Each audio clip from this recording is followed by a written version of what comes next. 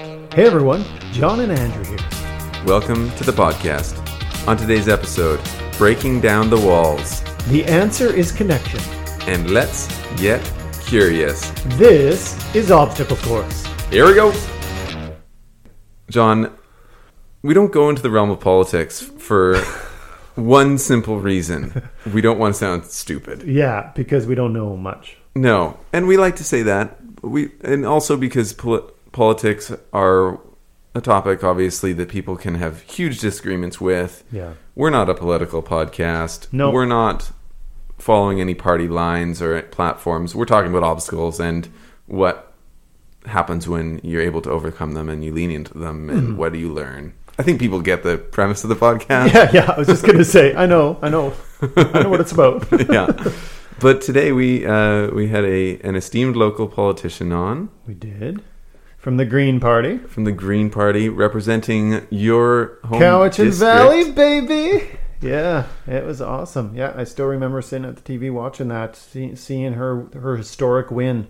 Nobody believed it would happen, but it did. It was quite the evening. Mm-hmm. Yeah, and for people of younger generations, there seems to be apprehension about being involved in politics, learning about politics, Or even voting. even voting, even Yeah. participating in politics, and Yeah. that's one of the questions that we kind of finished on.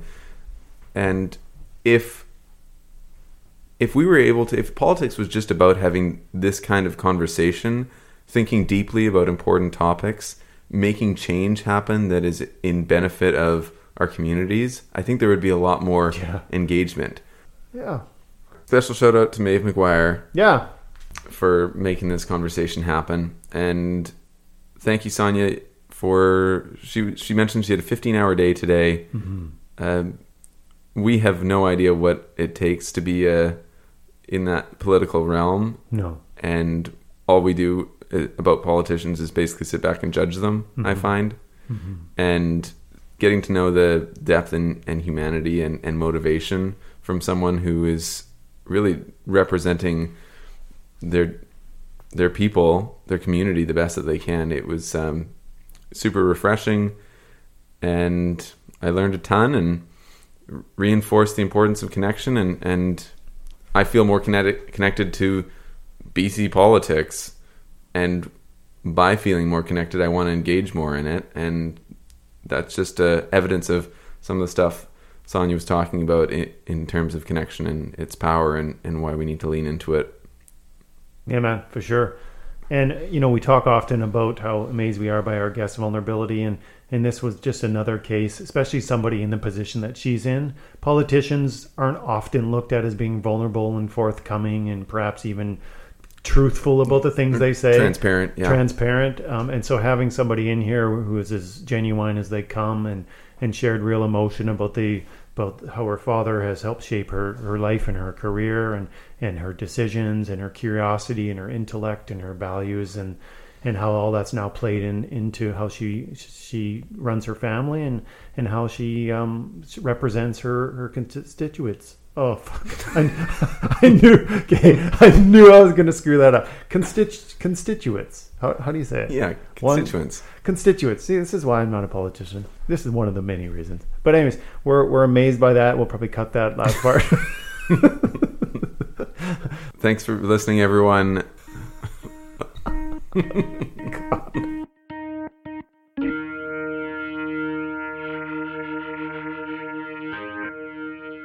Sonia, we're thrilled to have you on, and we're very appreciative of Maeve for making the introduction. Hi, Maeve. Hi, guys.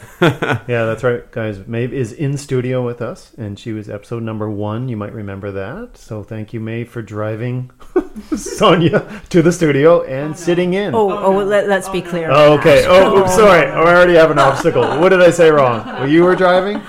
Is this like a bone of contention with you guys? It's not a or bone what? of contention. Maeve is very happy to let me drive. I'm not a good passenger. No. I am the worst passenger. She's a great driver. I'm a terrible passenger. Yeah, Is it? I feel you. Can you give us any examples? Is it wanting to be in control?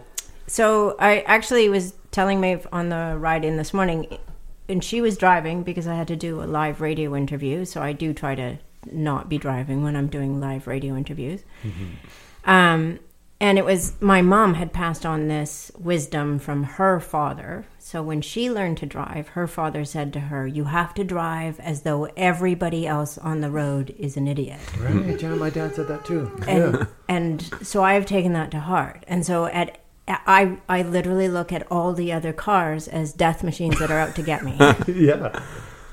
Yeah, it's an interesting dynamic when we're on the road, and it's there aren't other people around. We never we're not aware of the humanity of the people around us, so we're willing to treat them like idiots or just expect that they're idiots. And yeah, it makes driving a pretty miserable experience most of the time. Yeah, for sure. But you made it here, which is the important thing. You weren't taken out by one of those death machines. No. And yeah, we're excited to have you. So, and for the record, your name is Sonia Firstenau, right? That Not is- Sonia Firstenau. Yeah, that's right. So all those stupid Firstenau jokes probably are. They never go away. Annoying. They never get tired. Yeah. yeah. Okay, so we got your name. That's the first obstacle. Cool. Perfect. And you're the MLA for Cowichan Valley and first member of legislature that we've had on. So And the deputy for the Green Party. Oh, yeah. I don't know what that means, and I look forward to knowing what that means. So But I saw it on your Twitter, and I just copied that. It's interesting because in French, the title for MLA is député. Oh, That means member of the legislature. right. And so sometimes when I've done French interviews, it's been very confusing to see that I'm the deputy leader of the BC Greens. So I'm like the député. Right. Right, yeah. That's right, right. They're very forgiving, the Radio Canada people, when they interview me. Very happy to have French spoken by politicians. So Yeah. particularly out here in the West, I'm always happy to do it. The best scenario of that was actually Adrian Dix, Minister of Health, Norm Letnick, who's the health critic for the BC Liberals, and I are on a committee together, and all three of us speak French. And so maybe one of the first times in the BC legislature, there was a press conference with three MLAs all answering a series of questions in French. wow. It was the happiest day for the Radio Canada guys. So, would you like to say hi to our French listeners? I know we have some because we have people in France. Yeah. Andrew just discovered this, who are listening to our podcast. Mm-hmm. Mais bien sûr, bonjour, je m'appelle Sonia Firstenau, je suis très content d'être ici aujourd'hui. I caught some of that. For Yeah. Sure. Très bon. Is that like, hello, my name is Sonia Firstenau. And I'm very happy to be here. That's Yeah. Wow. We are officially a bilingual podcast, I think. We now. are, yeah. Yeah, we should get Check. some sort of rating on iTunes for that. Yeah. Perfect. Was French spoken in your household growing up, or was learning French something that you've taken on?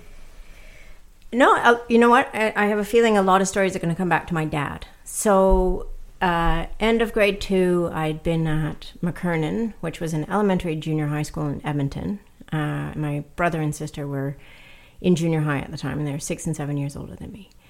And my friend Candace had just gotten enrolled in a intensive 6-week late immersion for entering French immersion in grade 3.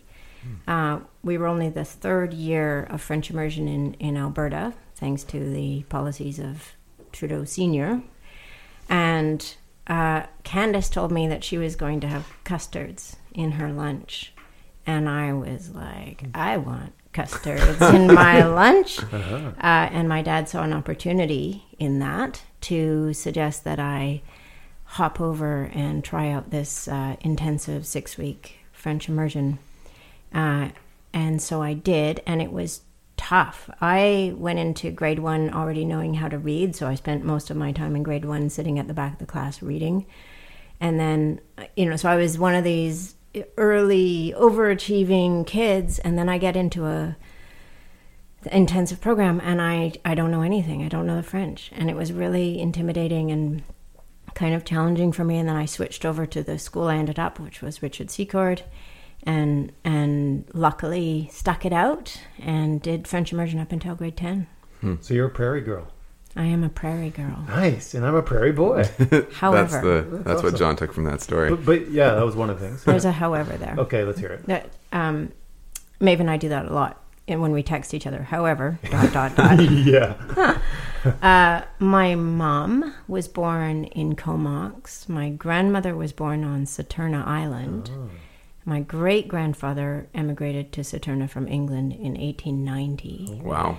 And the house that he built in Breezy Bay on Saturna Island is there to this day. You can stay there. It's a B&B, and it's full of pictures of my family members, of my great-grandparents and my grandparent, and Cool. all of them growing up in this amazing place. And crazily, I met my husband there.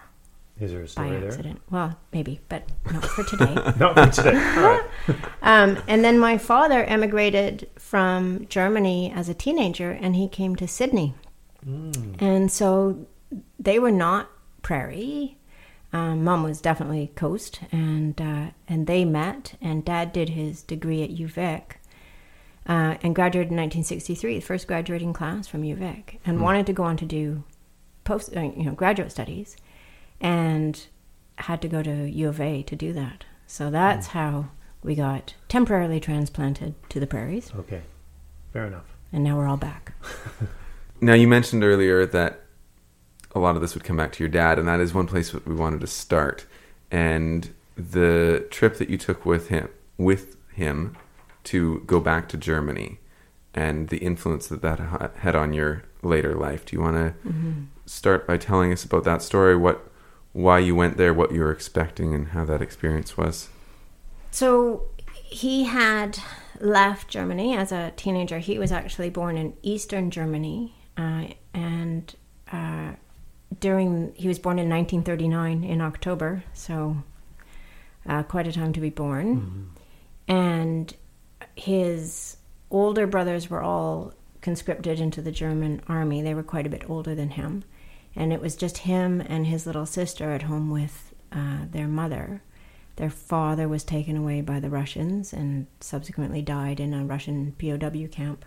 Wow. And his mother, Frida, first now, recognized after the war the tightening of the borders between East and West Germany, and was really smart enough to read the signs.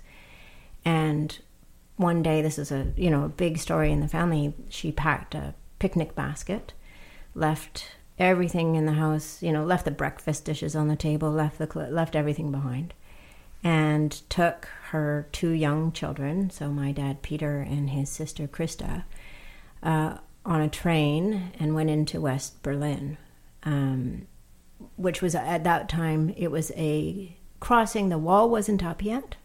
But the expectation was you can go into West Berlin for the day, but you come back home to East Germany. And they went into a refugee camp and I think it was about 6 months, and then were flown out into West Germany and started a new life. And Dad went to a school in Lake Constance for a while, and then his brother, who had come out to Sydney, sponsored him. So he took a ship from Europe to Halifax by himself, about 15 years old, and then the train from Halifax to Vancouver. And he said that while he was taking that journey, he taught himself as much English as he could by reading the newspaper with a German-English dictionary. Wow. Came out to Sydney, graduated from high school. The pictures of him are... He and his friends built a car. It was the 50s. It was these awesome photographs. His best friend, Lynn Christian, who I just saw a couple of weeks ago, lives on Sunshine Coast. They were a match set. They had this great friendship. They went to university together. And so he started a whole new life out here.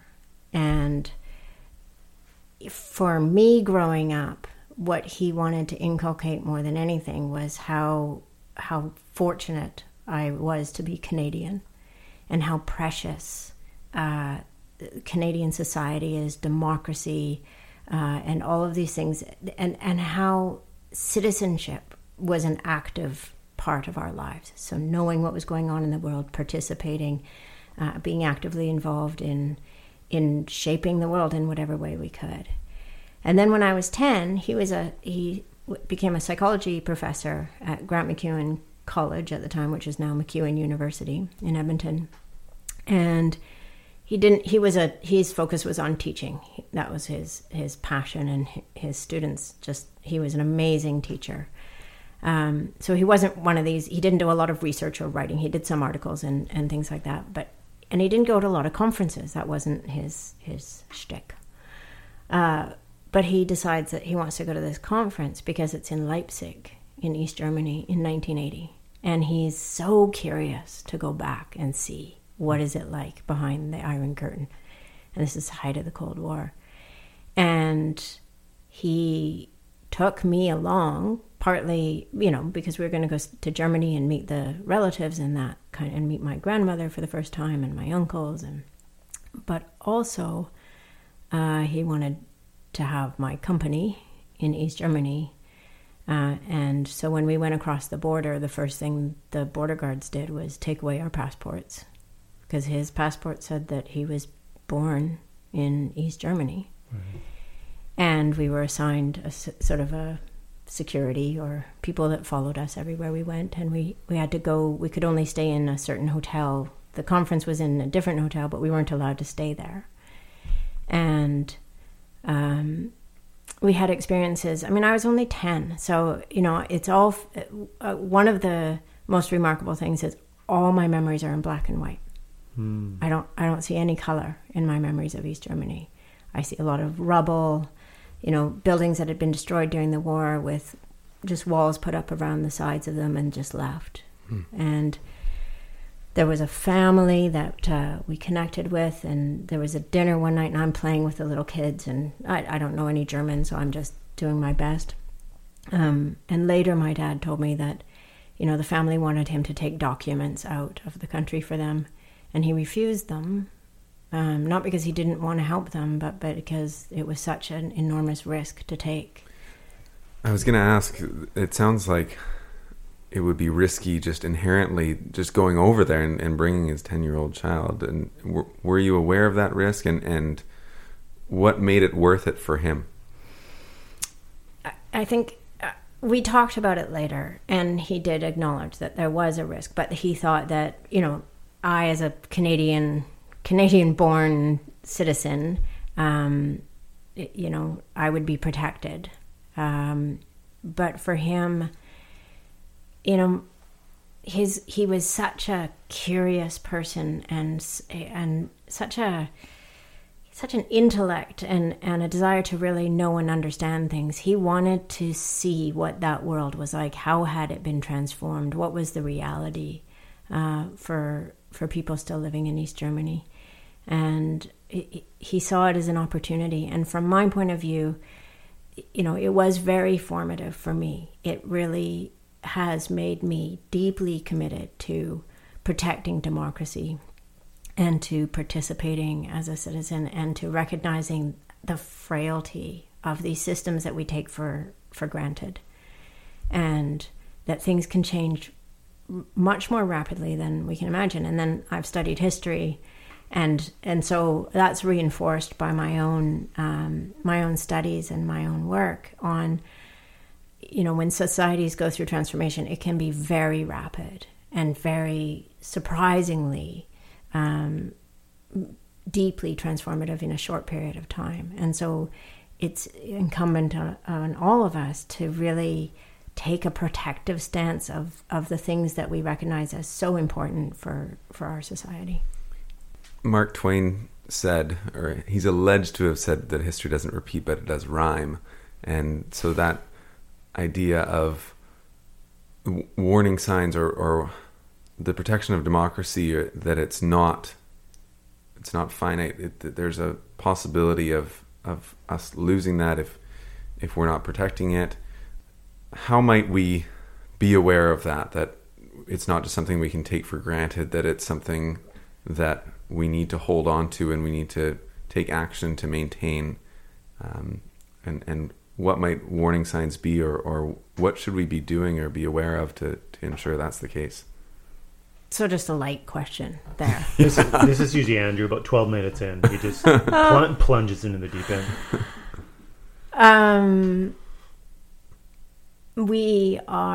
There are a lot of warning signs already.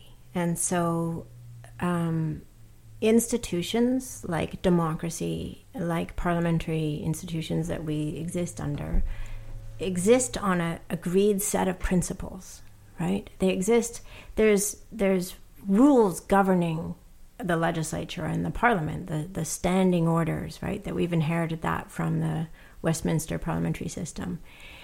And they can seem frivolous sometimes, right? They can seem kind of outdated and strange, like that the lieutenant governor comes in and has to nod her head to make laws into actual laws, right? You can watch that. But those rules and those traditions are what we've agreed upon in order to imbue these institutions with the kind of respect that we need to give them. And we need to recognize that the institution and our roles in them need to be somewhat separated from us as individuals, right? So they are a way of diminishing a kind of individualism within the democratic institution. So I'm really speaking specifically to Westminster parliamentary here, because there's different democracies that approach this differently. When I look at the history of Europe, so we have to recognize how very short-lived democracy is so far. I mean, it's really only in its second century, right? It's only been around for the most part. I mean, in England, where the institutions were formed, we would say that's it's grown into democracy. Mm-hmm. But in terms of a wider spread kind of phenomenon, this is a 20th century phenomenon. And so we're only into the beginning of the second century of anywhere that has democracy. And one of the ways that democracy was undermined in pre-World War II Germany was for the members of the institution to show complete contempt and disregard for the institution. Right. And so the parliamentarians would be rude, and they would yell, and they would walk out, and they wouldn't abide by those traditions or those rules governing the institution. So when we see people who are elected to office showing any kind of contempt for the institution that they've been elected to, this is worrying for me, right? And we look across the border to the United States, and that's terrifying. I don't follow. I'm kidding. Right? Yeah. And we look at work by writers like Michael Lewis. Yeah. Sure. In terms of it's not just the outward contempt for the democratic institutions, it's the internal dismantling of those institutions, the internal dismantling of government. And I'm very excited. Maeve and I are off to see Margaret Atwood on September 27th when she comes in. You guys got tickets to that? Cool. I was out of town, and I insisted that Maeve had to get online immediately and purchase the tickets the moment it opened up. And she did, and I'm so happy. But one of the things I heard Margaret Atwood say recently in an interview was, when you have people like Steve Bannon saying they want to tear everything down, she says, okay, but tell me what you want to build in its place. Yeah, sure. And she said, if it looks like Gilead, I want to know that.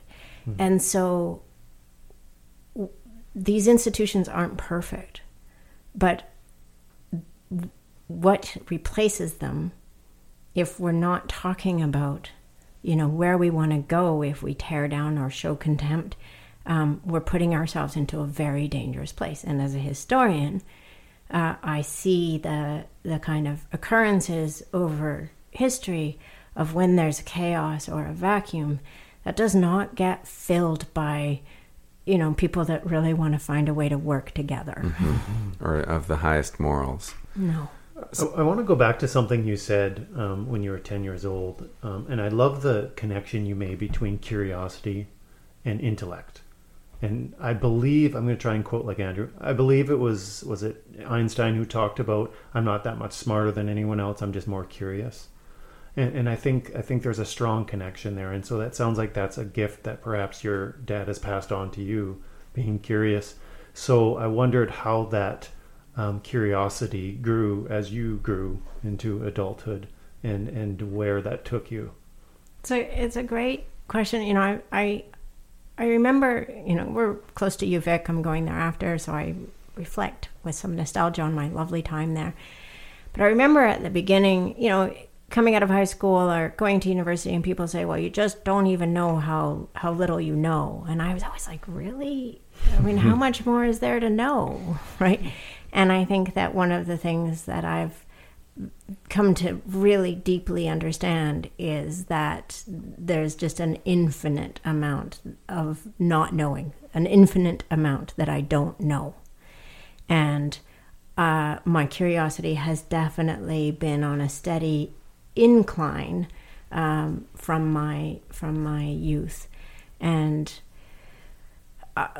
back to the question around democracy. I mean, so much of our discourse, our public discourse and the social media discourse comes from this place of people being like, I know, right? I know the truth. I know the answer. I know everything. Mm-hmm. And they assert their position from this place of absolute confidence. And as we've entered the realm of, you know, fake news and putting science on the same level as belief systems, we are eroding that capacity to have that shared knowledge that we can agree on, right? We have moved to a place where there is less and less agreement on those foundational pieces of knowledge. And this narrowing of some of the discourse to this place of asserting a kind of confidence and knowing at the same time as losing those touchstones of what we can count on and agree on is very worrying for me. Like, I'm finding it more and more challenging to know how do we even engage in this. But the curiosity, this is what I think, you know, for me, education is such a absolute essential piece of democracy. You can't, you know, really have a thriving democracy without education as the foundation of it. And if we can find ways to dial back that loss of curiosity and to help all of us recognize that we don't know, right? There's a lot we don't know. And if we're always saying, I want to know more, I want to understand better, I don't understand your perspective, or there's ways of seeing this that are different from other people, and it's not to say that we go to a totally relativistic approach to knowledge, but if we can find a way to roll back a little bit from this place of just being the loudest one to assert what you know is how you win. And it gets attention too. And maybe it is that part of us that assumes that we don't know. When we see someone who's declaring the absolute truth, for some reason, part of our nature is drawn to them. Maybe because we're like, well, we don't know, but this person might. So, and now it's become the cycle of that's what gets the most attention. And even the Google world that we live in now, we don't really have to know. We can just find out information. We don't really, it removes the need to think or to figure things out or to solve the equation ourselves when we can just look up any information at any point. It's a great opportunity for education because there's so much information out there and we can learn about everything, but how do we balance that with the need to be curious and to think deeply and have a coherent debate and conversation rather than just a screaming match? And I think for me at least, we can look across the border and we can see that quite clearly, but I haven't seen it as much in Canadian politics. But I wonder if is the fear out there in our country as well? Are you seeing increase of that sort of rhetoric? I just heard on CBC a conversation the other day about the Overton window. So this idea come out of this. It came out of a think tank in the U.S. by a guy named Overton, and he had this theory that we have sort of a window of what is politically palatable topics or palatable ways in the wider public to talk about things. So things that we are in an era of truth and reconciliation in Canada. So that has come into our Overton window, right? Where when we were all growing up, this was the story that we had about Indigenous peoples in Canada is a very different story than we are learning about today.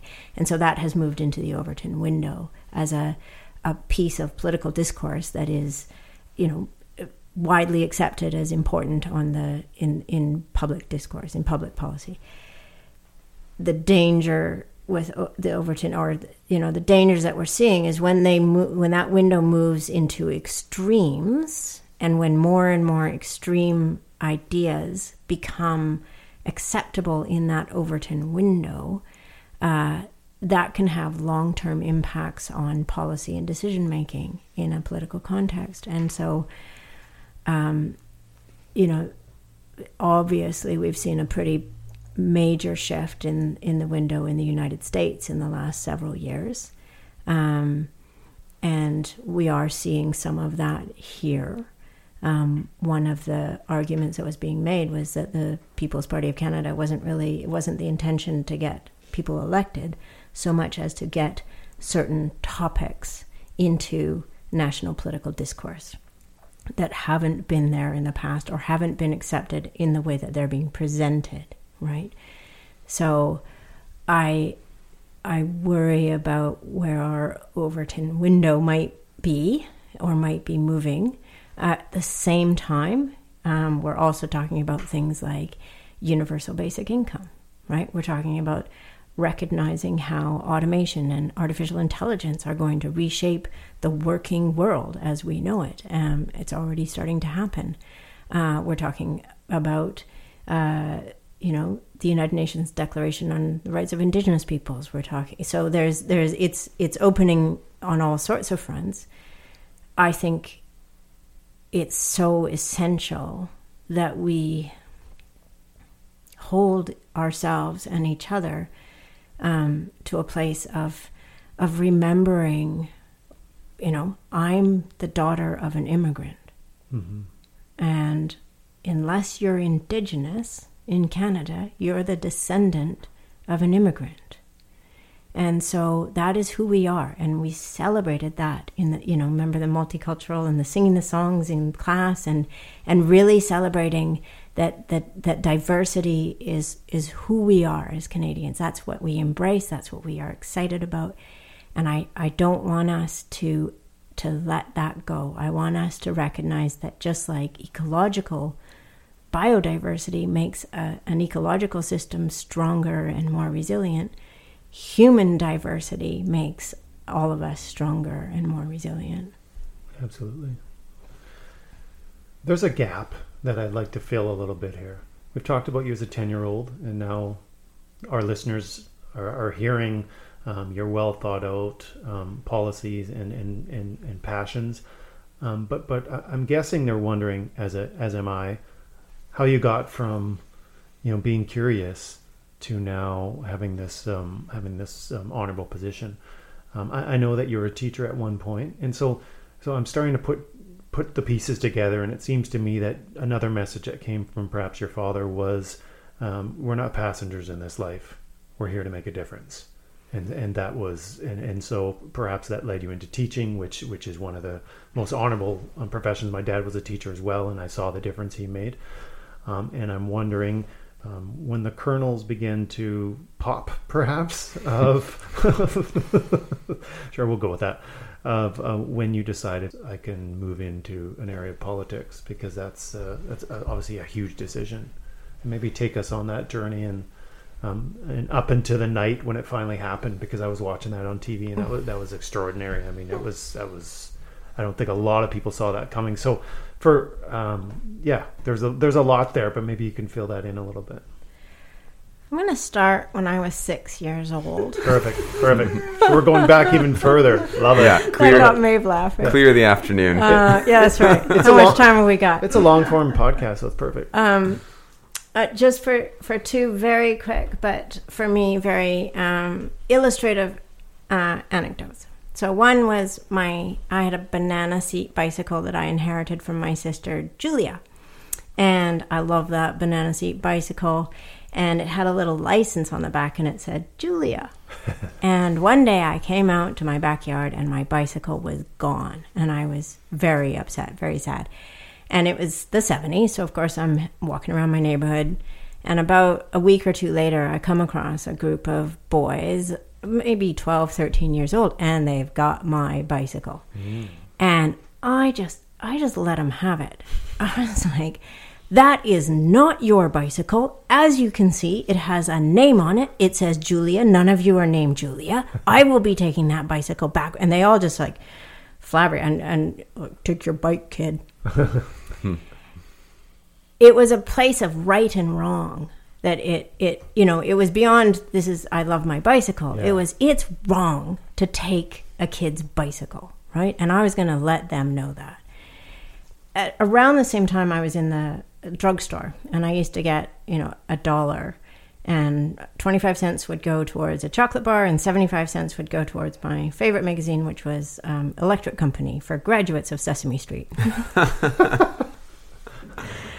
And so I got my Electric Company magazine, paid my 75 cents for it, and got the change, and then I wandered over to the chocolate bar section, and I was really taking my time contemplating which chocolate bar, and finally made my decision, went and paid for my chocolate bar, walked out of the store, and a woman comes out and says, I saw you steal that magazine. And I was like, I did not. I was so angry that she was accusing me of something that I had done wrong, and I hadn't done anything wrong. And so these are to illustrate that even as a little kid, I was very imbued with this idea of right and wrong and how we should be in the world. Yeah. Fast forward many, many years. I move up to Shawnigan Lake. I had been teaching in Victoria, and a new school was opening in Shawnigan, or had opened a couple years previously, but they were getting a new principal, and I knew him through somebody else, and he asked me to come for an interview, asked me if I spoke French, which really, I just want to say French up until this job may have been the reason I got almost every job I ever got in my life, whether I had to use it or not. And ultimately, I took a job there, and we moved up and lived on campus. And soon after we moved in, started to notice these signs along the sides of the road with skulls and crossbones saying, no toxic dump in Shawnigan. And we were like, what the heck is going on? And so my husband Blaise got involved with the Basin Society at the time, the Shawnigan Basin Society. And I started watching, and a year later, the government issued a draft permit to allow for 5 million tons of contaminated soil to be put at the headwaters of the Shawnigan drinking watershed. And it was back to that kid, that 6-year-old kid, saying, you can't do that. Government doesn't do that. You don't put dioxins and furans and hydrocarbons and lead and arsenic at the top of a drinking water source. Like, we couldn't believe it. Mm-hmm. And so it was Easter 2013 when that was issued. And because we'd both had a lot of experience with advocacy, we'd been with a group called Results Canada, and then with a microcredit organization called Oikocredit. We kind of, all of our community building advocacy skills were put to use, and we started letter writing campaigns and media campaigns. And a year later, I decided to run for CVRD director. as we awaited what happened with this. And as everybody knows, ultimately, the permit went forward and the dumping of contaminated soil started in Shawnigan Lake. And the community rallied and really came together. And ultimately, we built 13 teams, and we had team leaders, and we had weekly meetings with all the team leaders, and then the teams would do all their work. And we became like this incredible community-based machine. And we got, to the point we had a day with a helicopter and national media, every media organization. John Horgan, when he was leader of the opposition, came out in a helicopter and surveyed the site with the community. We had W5 come and do a piece on it. Like we mobilized in this incredible way, and then recognizing that this wasn't just a kind of a blip, this decision. It was really a result of policy and legislation. And one of those policies was professional reliance, where instead of having government oversight of resource decisions and resource activities, the industry would hire its own professionals who would then tell government, everything's fine, nothing to see here, kind of thing. And there's a lot of evidence and incidents where professional reliance went sideways. So Mount Polley is another example of this, right? And a lot in the forestry. And so I started to recognize that, okay, I want to see if I can change that. I want to see if I can go to the legislature and fix that, right? Mm-hmm. And that was really what motivated me to run for MLA. And after a Herculean 6-month campaign, it got us to that election night, which was surreal. Yeah, that was. Because, nobody really could believe that a Green could win in Cowichan. And they actually, because for about the first 40%, 50% of the night, the polls were coming in, the NDP was in the lead, right? Yeah. And I was just behind, but every poll I would just make a little more headway. And then suddenly it switched. Well, and I was watching with some friends, and like this riding has been NDP for a long time, right? Historically, it's been very NDP. And we were all kind of watching it and seeing the Green on there as like almost like it was like an adorable little thing. Oh, look at the little Greens. Isn't that cute? Oh, that's really cool. They're really making some headway. But that's kind of the way we're talking about it. And so as the night came on, I mean, it just got to be like people were putting down their drinks and they were like, sitting in their chairs and they were like, this could really happen. I mean, it was a shocking thing. And then you tell the end of the story. Well, and so around midnight, they finally called the riding as gone to the Green, as that I'd won. Mm-hmm. And the CBC broadcast from Victoria, so Gregor Craigie was doing the live broadcast, and it got relayed to him that I would come down to Victoria and meet up with Adam and Andrew, and now that the three of us had learned that we'd all been elected, and it was a pretty monumental night, and it was a minority government and all these things. And so the strangest moment was driving over the Malahat and Gregor Craigie saying, we just got reports that Sonia Furstenau is driving over the Malahat. Life just changed a lot. Right. And it did change a lot. I would say I am still me. I don't really intend to change a lot. I'm still that 6-year-old kid who's really incensed when people do things they shouldn't do. Is that possible for a politician? Well, I'm going to try to prove that to be so. It's really important, and it's one of the reasons to have this amazing woman working with me, and other people who I deeply trust, and my husband and kids, is to just keep me very real, right? Like, don't get caught up in all of this heady world of politics. I'm just me, and I will bring the best of me if I can stay rooted in what I truly believe and what I care about, but also stay curious, recognize I can learn. And this is one of the things I love about the job. It's been like being back in university, is I get to learn all the time and constantly be able to reshape my thinking on a number of issues and focus on how do we get to the best outcomes. So I want to ask like 3 questions at the same time, which I'm going to try my best not to do. So I'm trying to decide which one to start with. He's trying. The whole idea of being a polymath and having to have knowledge and understanding of all of these different really complicated issues, which is now your job, right? That's now your responsibility, is to have a deep sense of awareness of all these different things. And so I'm just really interested in how that took place. Obviously your curiosity is an elemental skill and kind of a required ability, but what has been the biggest challenge of that, or how has that experience been? First of all, that's the nicest thing anybody's ever said, but I would never claim to be a polymath. In some ways, the most challenging thing has been having to be, having to have a basic understanding of so many things when my inclination is to go very deep on topics that really matter. And so there's only 3 of us in the caucus, and so we've had to kind of divide up those files that we want to go more deeply on.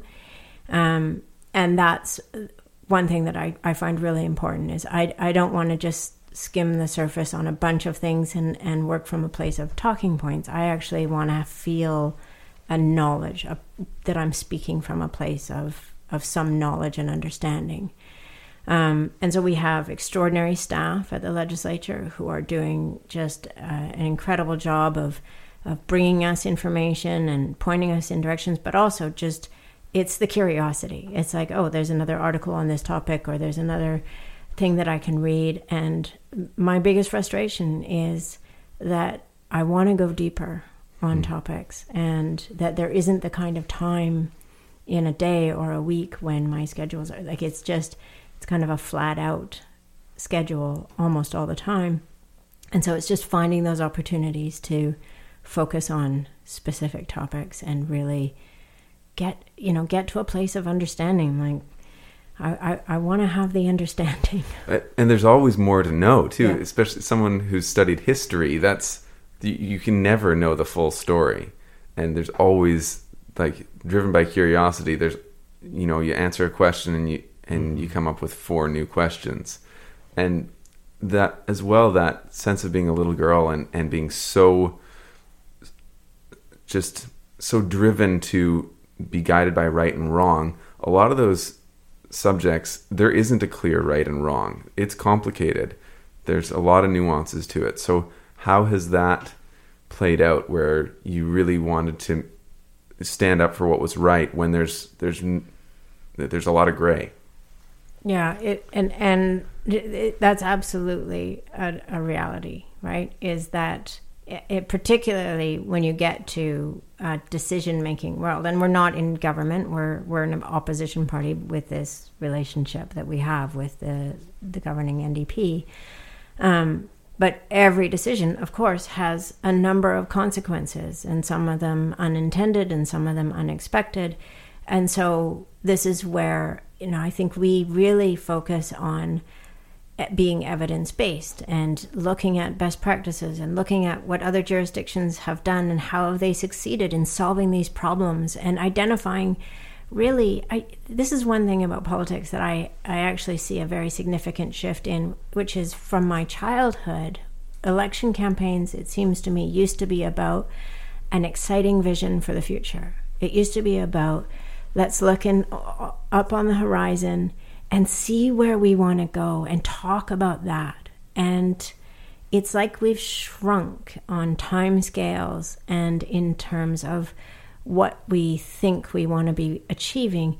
And it comes down to these very small, you're going to get a tax credit for this one thing. And there's been some interesting literature on this about the way that data-driven politics and political parties that are driven by data will micro-target specific populations with a carrot of some kind, a tax credit on hockey equipment or whatever it is, in order to get the votes from these very tiny constituencies, really, and that collectively that can deliver a mandate and a government.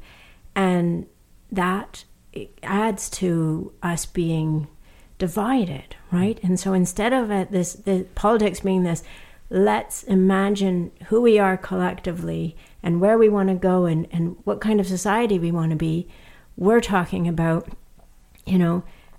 what are you going to get out of voting for me in the short term? And this is, I think, a very sad reflection on where we're at, that we don't have that long vision anymore.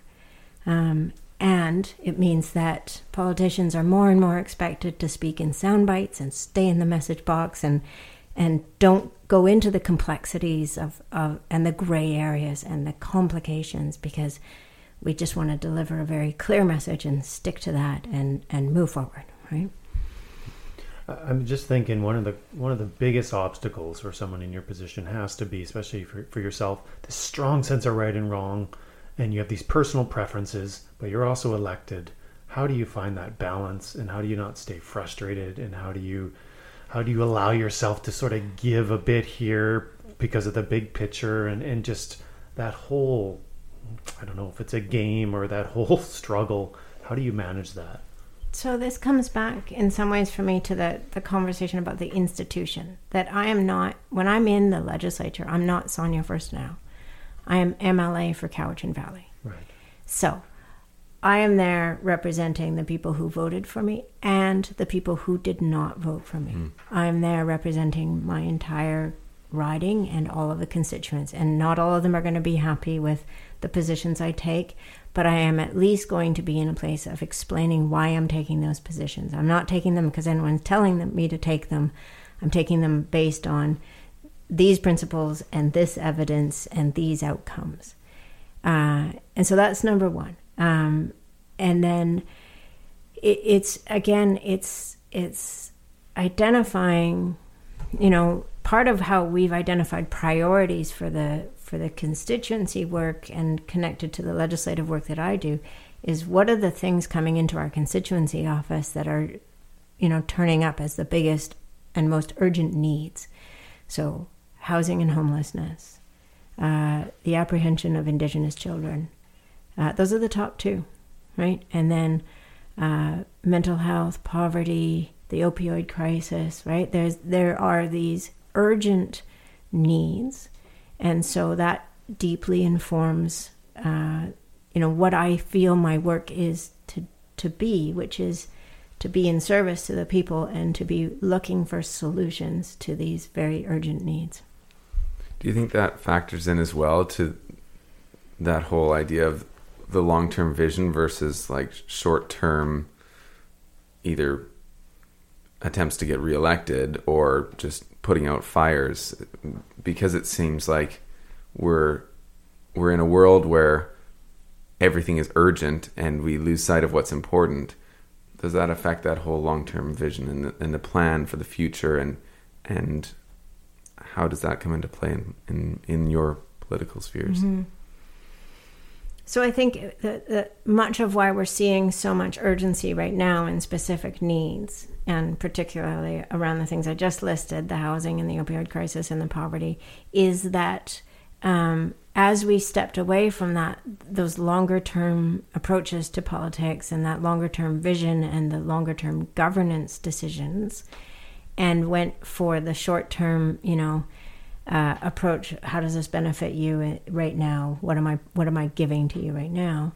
That there has been a deep erosion of the structures and the systems that were to ensure that we could stay on that longer term path of an equitable society, of the lack of inequality should be a fundamental driving principle, because we know, and again you look at research on this, we know that inequality doesn't just make things worse for the people at the poorer end of the inequality scale, it actually makes things worse for everybody, right?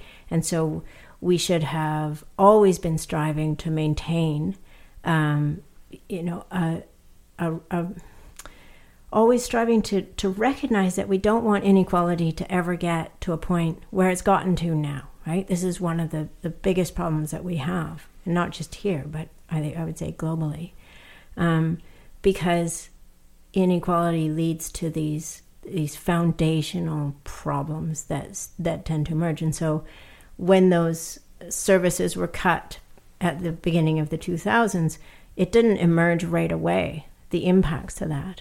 When we cut funding to education, when we cut funding to mental health, when we cut funding to victim services and social services, all of the outcomes from that only emerged 10, 15 years down the line.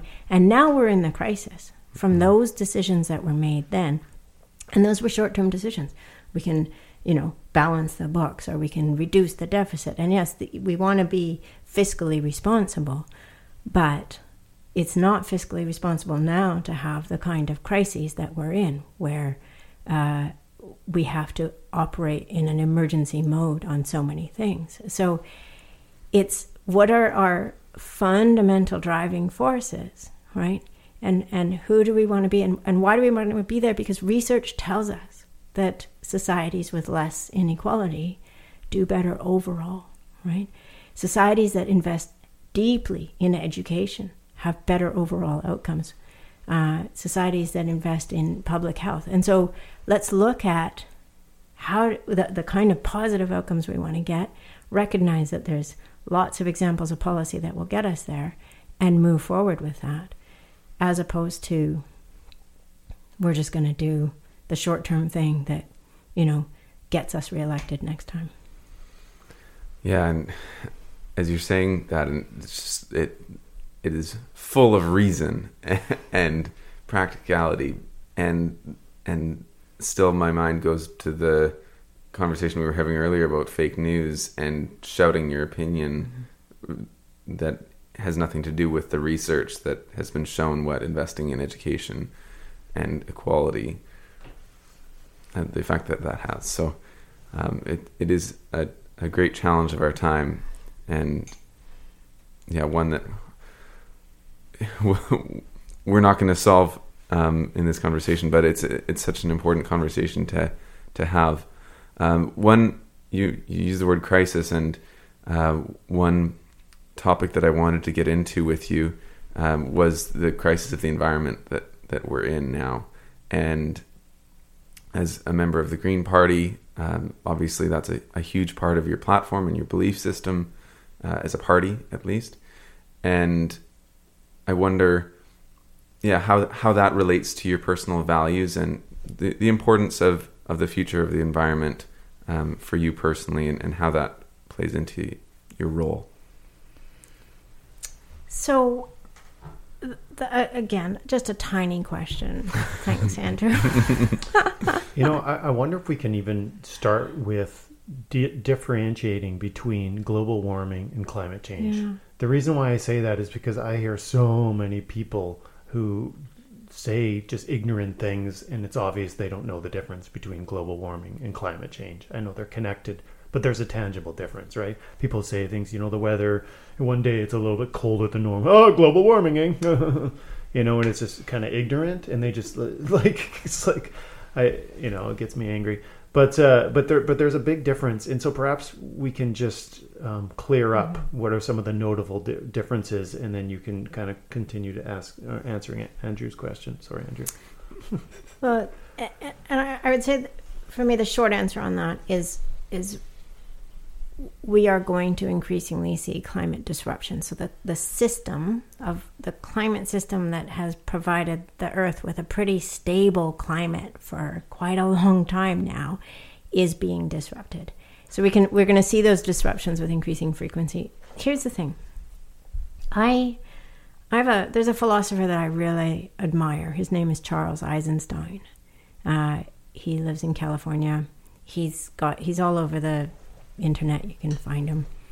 I had the great privilege to see him speak in person, and then also to drive him. he had to get back down to the airport, and I got to drive him from Shawnigan to the airport. It was maybe the most exciting hour of me driving a philosopher anywhere in my whole life. And I've admired him for a long time.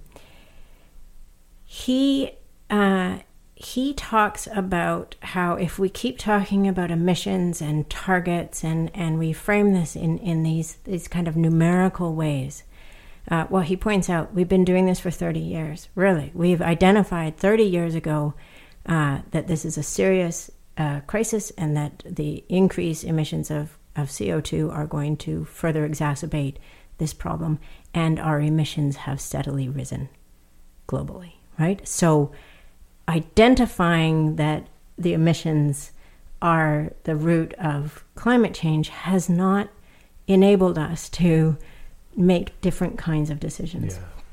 Yeah. And what Charles speaks about is when we consider the biosphere, when we consider the planet and everything that's living on the planet, and the planet itself as a kind of a living thing, and we recognize that we are motivated by love for something on this planet, we might do better at making decisions. And so a couple weeks ago, we went up to Port Hardy with a family, end of summer, kind of, one last weekend away.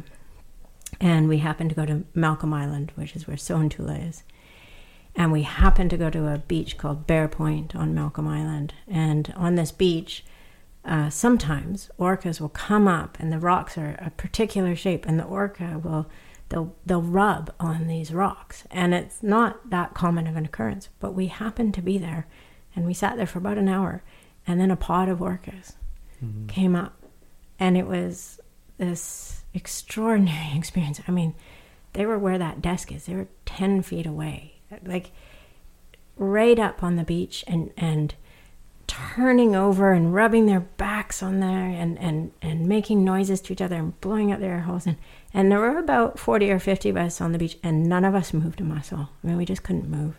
It was just so amazing to see this unfolding. And I've given speeches in the house about the danger that southern and northern resident orcas are in, and that the loss of an orca, the loss of a species, is a loss to me.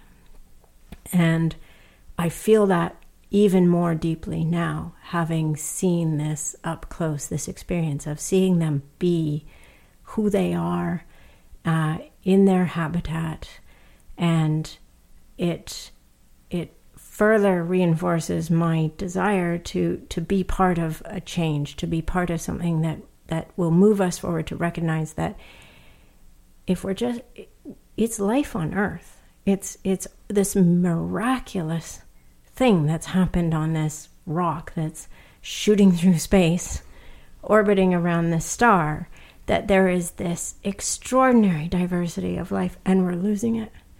And it's going to, we're losing it at a rate that we can't even really understand. And as that life is lost, so too does it render our life a bit less, right? And that my children and their children, ideally, would be able to experience the richness that we've all grown up with, but is fast disappearing. Yeah, and we're not separate from that experience of the orcas rubbing themselves on the rocks. We're just as much a part of the natural world as they are. Only we consider ourselves separate, and often we live in a bubble and alienate ourselves from nature and from the earth, and maybe we do that because we know how, somewhere unconsciously, we know how much of a detriment we are to the planet in a lot of the actions we take.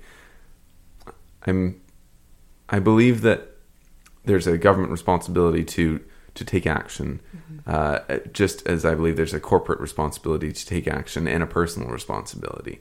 And what I can't stand seeing apathy from any of those, but especially personal responsibility.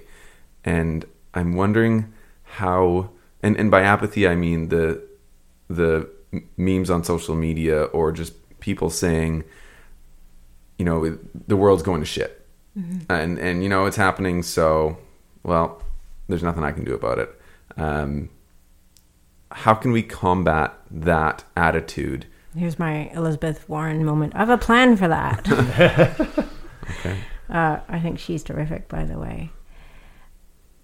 I think we can trace so much of where we're not aligned with what we might want to be aligned with and Eisenstein talks about this too, and it's what you're talking about. It's connection. So connection to the orcas, connection to the trees, but also connection to each other.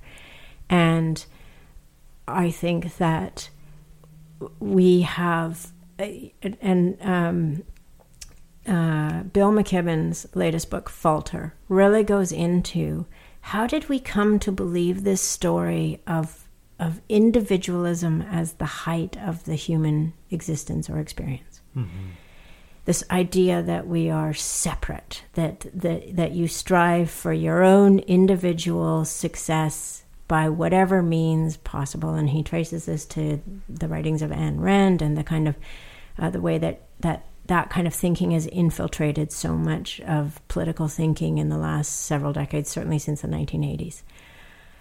And I think we are recognizing, a lot of us, that connection to other people and connection to the world and nature is actually what we need deeply. And so one of the things that I think we can work on, and I see it happening all over in communities that I visit all over BC, is this notion of like recreating that neighborhood connection that, you know, we all probably remember from our childhood as being the normal thing. And then we went through this whole phase of like, ooh, it's scary outside and children should be kept inside because bad things happen to you when you're outside and there's bad people out there. So better to be in front of a TV screen or a computer screen than to be out in the scary outside world. And we're moving away, I think. I'm seeing things like communities organizing block parties and shutting down their street and having a neighborhood party and neighbors really working on getting to know each other, and local governments starting to recognize that this is part of how we build more resiliency and how we do emergency preparedness. And I think we can take that to an even more structured approach to this, where we have neighborhood captains and we can actually not only forge connections between us within our neighborhoods, but we can look at that as recognizing that there's all these untapped assets in a way. And that can be everything from, do we really need 30 lawnmowers on one block, to we can start organizing car sharing without using a company like Uber if we actually know who in our neighborhood is going where and how do we coordinate that. To if I have gardening skills and my neighbor down the street wants to learn, I'm happy to have her come over and spend time, and maybe she can teach me something about, knitting, or right, so that we have this not just physical assets but human skills and assets, and we can create a connectivity that we're going to need as we see more and more of the climate disruptions, as we recognize that there are going to be more power outages and more big storms and more times when we are going to be needing our neighbors. So it's best that we know their names ahead of that time, but also who has what skills that we're going to need, and who has the generator, and who has the wood stove, and all of that kind of stuff. And in that, we start to reject this notion that I'm just a solitary individual in my own orbit and nothing else matters, right? That I'm disconnected. We're all connected. And I think that connection is really the antidote to a lot of the challenges that we're seeing. It's pretty hard to look somebody in the eye and say the kind of things that people will say from the safety and security of their computer keyboard and staring at a screen. And if we can remember that when we say things, we actually have an impact on other human beings that we don't really want to have that impact. And connectivity is what's going to help us move away from that. And I am completely behind your solution. And that whole idea of community and even the lawnmower sharing and sounds... I mean, I have a solution for the lawnmower thing. Well, we'll just take all those contracts. Yeah. John will do it. I mean, why have 10 different companies when you could just have Lush Eco Loans and Gardens.com? Is that a shameless plug? Is this sponsored by Lush Eco Loans? It should be, yeah. And for the record, Ego Lawns is what I used to heard. Lush Eco Lawns. And for the record, we do try and convince people to get rid of their lawns often because a lot of it is pointless. Anyways, that wasn't your main point. We take your point about connection. And we even talked about on our last episode, which just came out, about the loss of connection between humans and nature and that the repercussions of that. Yeah, and going back to our roots, that whole idea of the strengths of a community by each person playing a role and actually having a relationship with one another. I mean, it could sound a little bizarre to somebody who just has only lived in our current time, but that's exactly how communities were built. Yeah. That is civilization. Like, that is human society. That's how we were built, and we've gotten away from that. And and if you travel, you'll see that's how a lot of communities still are all over the place, and that's why we love to travel to those places. Yeah, because we're like, oh, there's such community here. Yeah, I think that isolation is one of the biggest dangers and threats to our future. So my son, who's 13 now, when he was 3, was sitting out on our front porch in Fairfield, and I was inside, and all of a sudden he comes in and he's trailed by a man playing a ukulele. And this was Ken. Ken became our friend, but he had walked by playing his ukulele, and Peter said, "Hi!" And they became friends, and then we became friends. And now currently Peter does yard work for a couple of our elderly neighbors in our little neighborhood. And I was out on a run the other morning, and one of the women he works for, who I've never met before, I introduced myself, and we had a 25-minute conversation because he has gone out and made this connection, and now that connection. And it's like, to me, this is what makes life good, is that feeling of, I am connected with these people around me. I care about them. I know they care about me. And it makes life so much richer and so much more wonderful.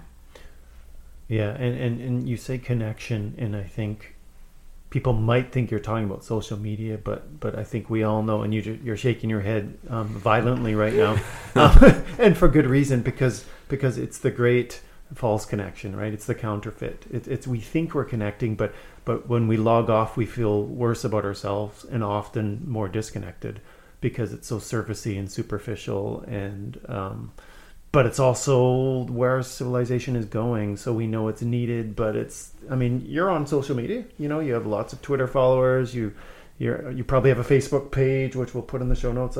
So it is important and maybe a necessary evil, but it's not true connection, right? I look at social media very much as a form of communication. So communicating out what work I'm doing, what I'm involved in, what issues really matter. But increasingly, and this is something we talked about when we chatted last week, and there's an article out yesterday in the Tyee about this, is that women in positions of leadership, particularly related to climate or environment, are being subject to a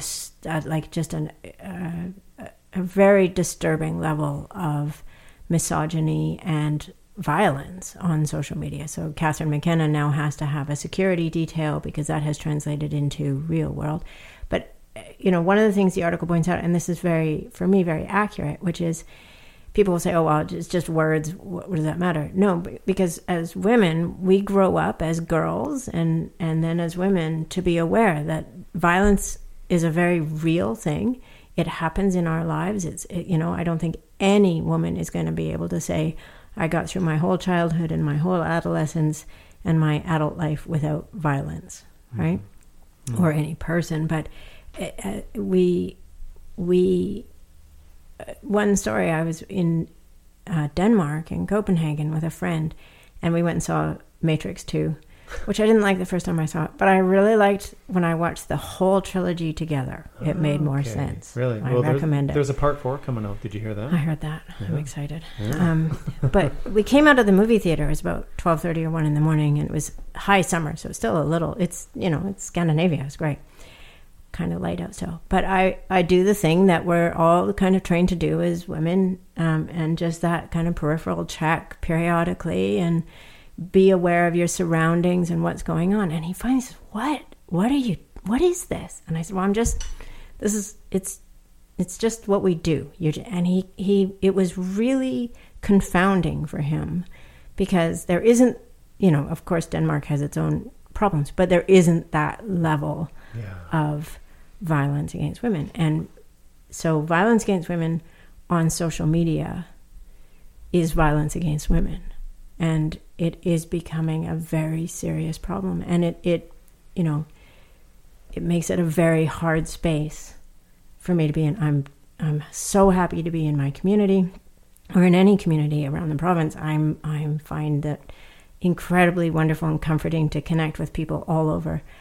I do not find social media to be a particularly safe space anymore. And in the article that we talked about, it gave one of the primary motivators behind those actions that people have been taking against environmental activists and women in particular, is motivated by fear. And I think if we got down to the base level of what's creating a lot of that hate rhetoric and violent action and violent words is fears. So what might the antidote to that fear be? And because, as John mentioned, social media is not going away anytime soon, unfortunately. But how can we get beyond those fears and make it a safer place? I'm going to come back to connection. I'm going to come back to, if you get a chance, there's a talk that Charles Eisenstein gives called The More Beautiful World Our Heart Knows Is Possible. And it's been put to a video, it's been put to 2 videos. The original video has always really resonated with me. And there's a scene in it in which there's a crowd of people, and there's a discord happening. And there's 2 men in the middle of the crowd. And one is an African American, and one is a man in a business suit. And it's edited in such a way that, in the first scene, they're clearly in an adversarial place. And in the second scene, the hands have come down. And then in the third one, the hands reach out and they clasp hands. And then the African-American man puts his arm, and then they go into an embrace. And I think that if we were to be willing to listen and to be willing to connect with people who maybe don't agree with us on everything, and to be able to look for the things that we can agree on and start from that place, we'll do better. But for some, however social media has emerged and has sort of evolved, it has not encouraged that, and particularly because you're not connecting really with the person that you're engaging with. Often you don't know their names, you don't know where they are, you don't know anything about them. And so I would say, go out into community, go to events with people that you think you don't agree on, and listen and have civil conversations, and come back to that place of, like, when I had to give a talk on climate change at a conference recently, and it was MLAs from all over the country. So Alberta, Saskatchewan, Manitoba, Ontario, right? And I knew I was going into that room as a green MLA talking about climate change and talking about carbon pricing, that there were a whole bunch of probably assumptions that had been made about me before I even walked up to the microphone. And so what I did was I started by asking everybody in the crowd to just don't think about anything other than what matters most to you in your life, and write it down. What's the first thing that comes to mind? What do you value the most? What do you care about the most?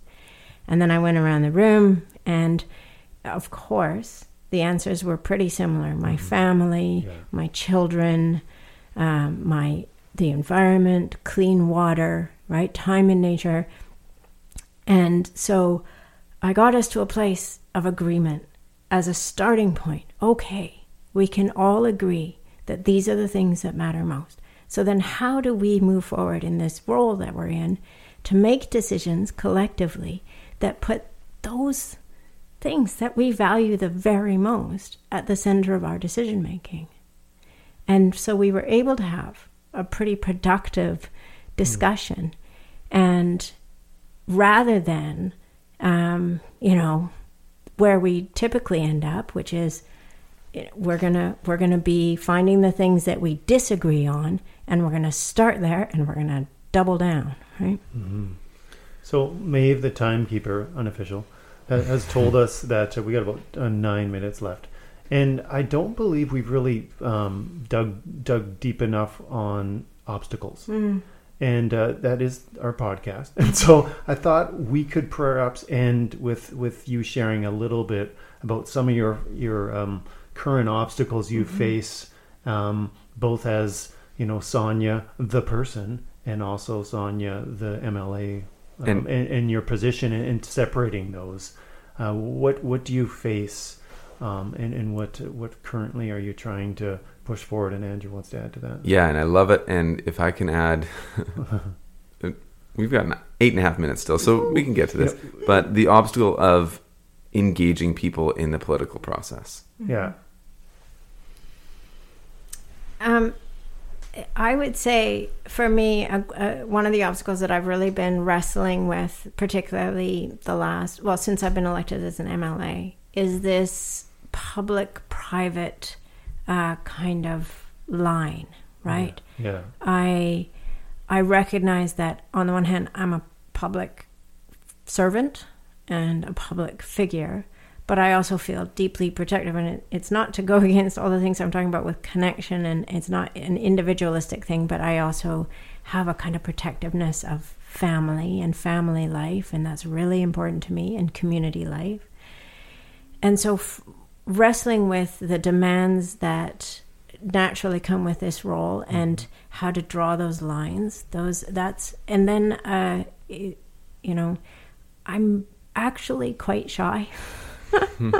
So people won't, they'll be like, "No, you can't be shy," but I get quite anxious going into a room full of people.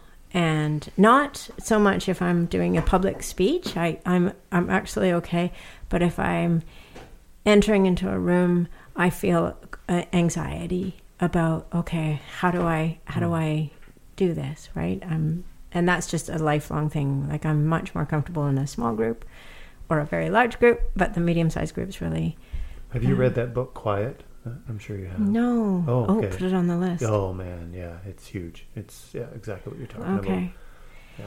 And then the wrestling with, and Maeve and I talk a lot about the work, capital W work, the things that we feel passionate and want to work on, and recognize, it's so great to have Maeve, that we are so inspired and aligned on the things that really matter to us and passionate. And the questions around, is this the best avenue for achieving that work? And then questions around, does, the political realm and the political culture it remains very male oriented. We're still a minority of women elected. And so that culture is not one that, I would say I've experienced more sexism in the last 2 years than I have in my whole life. And that has been challenging, and that has been something that, how much do I want to be in that world? And yet recognizing at the same time that if I don't lean in, then does it change, right? Does it only change if people who don't want to be there that much stay long enough to affect a change? And I'd say that the minority government, the cooperation between parties has already affected the culture positively in the legislature. I'd like to see it move a lot further. I don't understand why we can't move beyond an adversarial kind of governing style. And if everybody put the best ideas on the table, we'd probably come up with better policy. So those are some of the obstacles I wrestle with. And did you see those coming maybe 2 years ago when you won? Were you like, okay, this is probably going to start to happen more? Or was it a bit like, we won, and then all of a sudden, like, okay, now it's going to get real? I tend, when I make a decision about something, I tend to go kind of all in. And Right. so I was, ultimately running with the intention of hopefully winning. Yeah. And I'm really grateful I did. Mm-hmm. But what you can't imagine it until you're there because, again, we haven't had a minority government in BC since the 1950s. Mm-hmm. And so there was no playbook. There was no, like, here's a handbook of how to be the third party with balance of power in a minority government. Go. Instead, it was like this onslaught of everybody is going to have an opinion on this, and every misstep is going to be very public, and measuring every word. And these are challenges, obstacles. The most important thing being that as I said at the beginning, I want to remain me fully in this. And I have a sleep test on that. If there's something that is keeping me awake at night, then I have to fix it. Mm. If I've said or done something that comes back in the night and niggles at me or wears at me, I have to go fix it. And that's been a really good way of keeping things. If I'm sleeping well, then I feel like I'm in a place of integrity. And if I'm not, then I have to fix That's whatever a great it is. test, actually. Mm-hmm. Yeah. So I think we have to pretty well wrap up here, which is sad. I feel like we could go for the whole afternoon, but Yeah, thanks a lot, Maeve. I guess Maeve didn't clear the schedule. So, yeah, I am still curious about how we can bring more people out to participate in the upcoming election, and if there's any parting words on that, you're welcome to share, and then we'll get And out I of have here. one more question after that. Okay. On the election, this is your future. Whether you're 75 or 25 or 15 or 5, what happens in elections, the outcomes of elections, have a very profound impact on your future. And so think about the future you would be excited about and determine which party. And the CBC has I think they still have it. You do a series of questions and it aligns you, it tells you which party aligns with your values. Right, yeah. Read the platforms. Don't rely on the noise on social media or in the media. Read the platforms. That's where the parties identify what they stand for, what they will do, and how they intend to get there. And then be involved. A democracy only works through participation of the citizens, and not democracy. The opposite of democracy is the most terrifying thing that I can imagine. And I think we have to recognize how precious it is, and it requires everybody to participate in it. I want to go back to where we began with your father. Mm-hmm. Is he still with us? Okay. So when did he pass? So he died October 16th, 2001. Okay. 1 week before his 62nd birthday. Hmm. He died of multiple myeloma, which is a blood cancer. Hmm. And he died way too soon. And we named our son after him, Peter. Oh. And he very much lives in us and in our stories, and even my kids can tell Grandpa Peter stories. I'm fortunate my mom is still with me, and she's a great part of our lives and a great part of the kids' lives, and she's also a phenomenal community activist and organizer. But yeah, he always told me from as young as I could remember that I could achieve or accomplish anything I wanted. I had to put my mind to it, and I had to be willing to work hard. And that resonates in me to this day. I'm willing to work hard for things that I want to achieve and accomplish. And I find a real joy in work. And I'm so grateful that I had a father who made it such a priority to tell me as a girl growing up that there were no limitations. Yeah, I wonder what he would have said to you on your election night when you won. What do you think he would have said? I think he would have been incredibly proud and also anxious about the implications of it all, about being a public figure. Mm-hmm. And I think he taught me very well to be aware of the realities of that, and to be mindful of in all ways, public figure or not, but to be mindful of my words and actions. Well, thanks so much for bringing all of yourself and for bringing his legacy into the room today. And it was such an absolute pleasure. And yeah, there was 30 questions that went unasked, and we were really appreciative that you made the time and space in your very busy schedule to be here today and to share everything that you have. Well, thank you both. And, from your first podcast where I learned all about Maeve being the point guard, I would say she remains the point guard. She is the person who can see the game from above and knows which move and who to pass the ball to this day. Mm-hmm.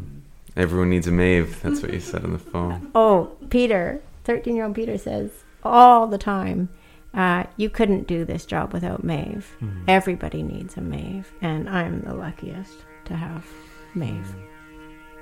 I'm the luckiest. Well, thanks to you both.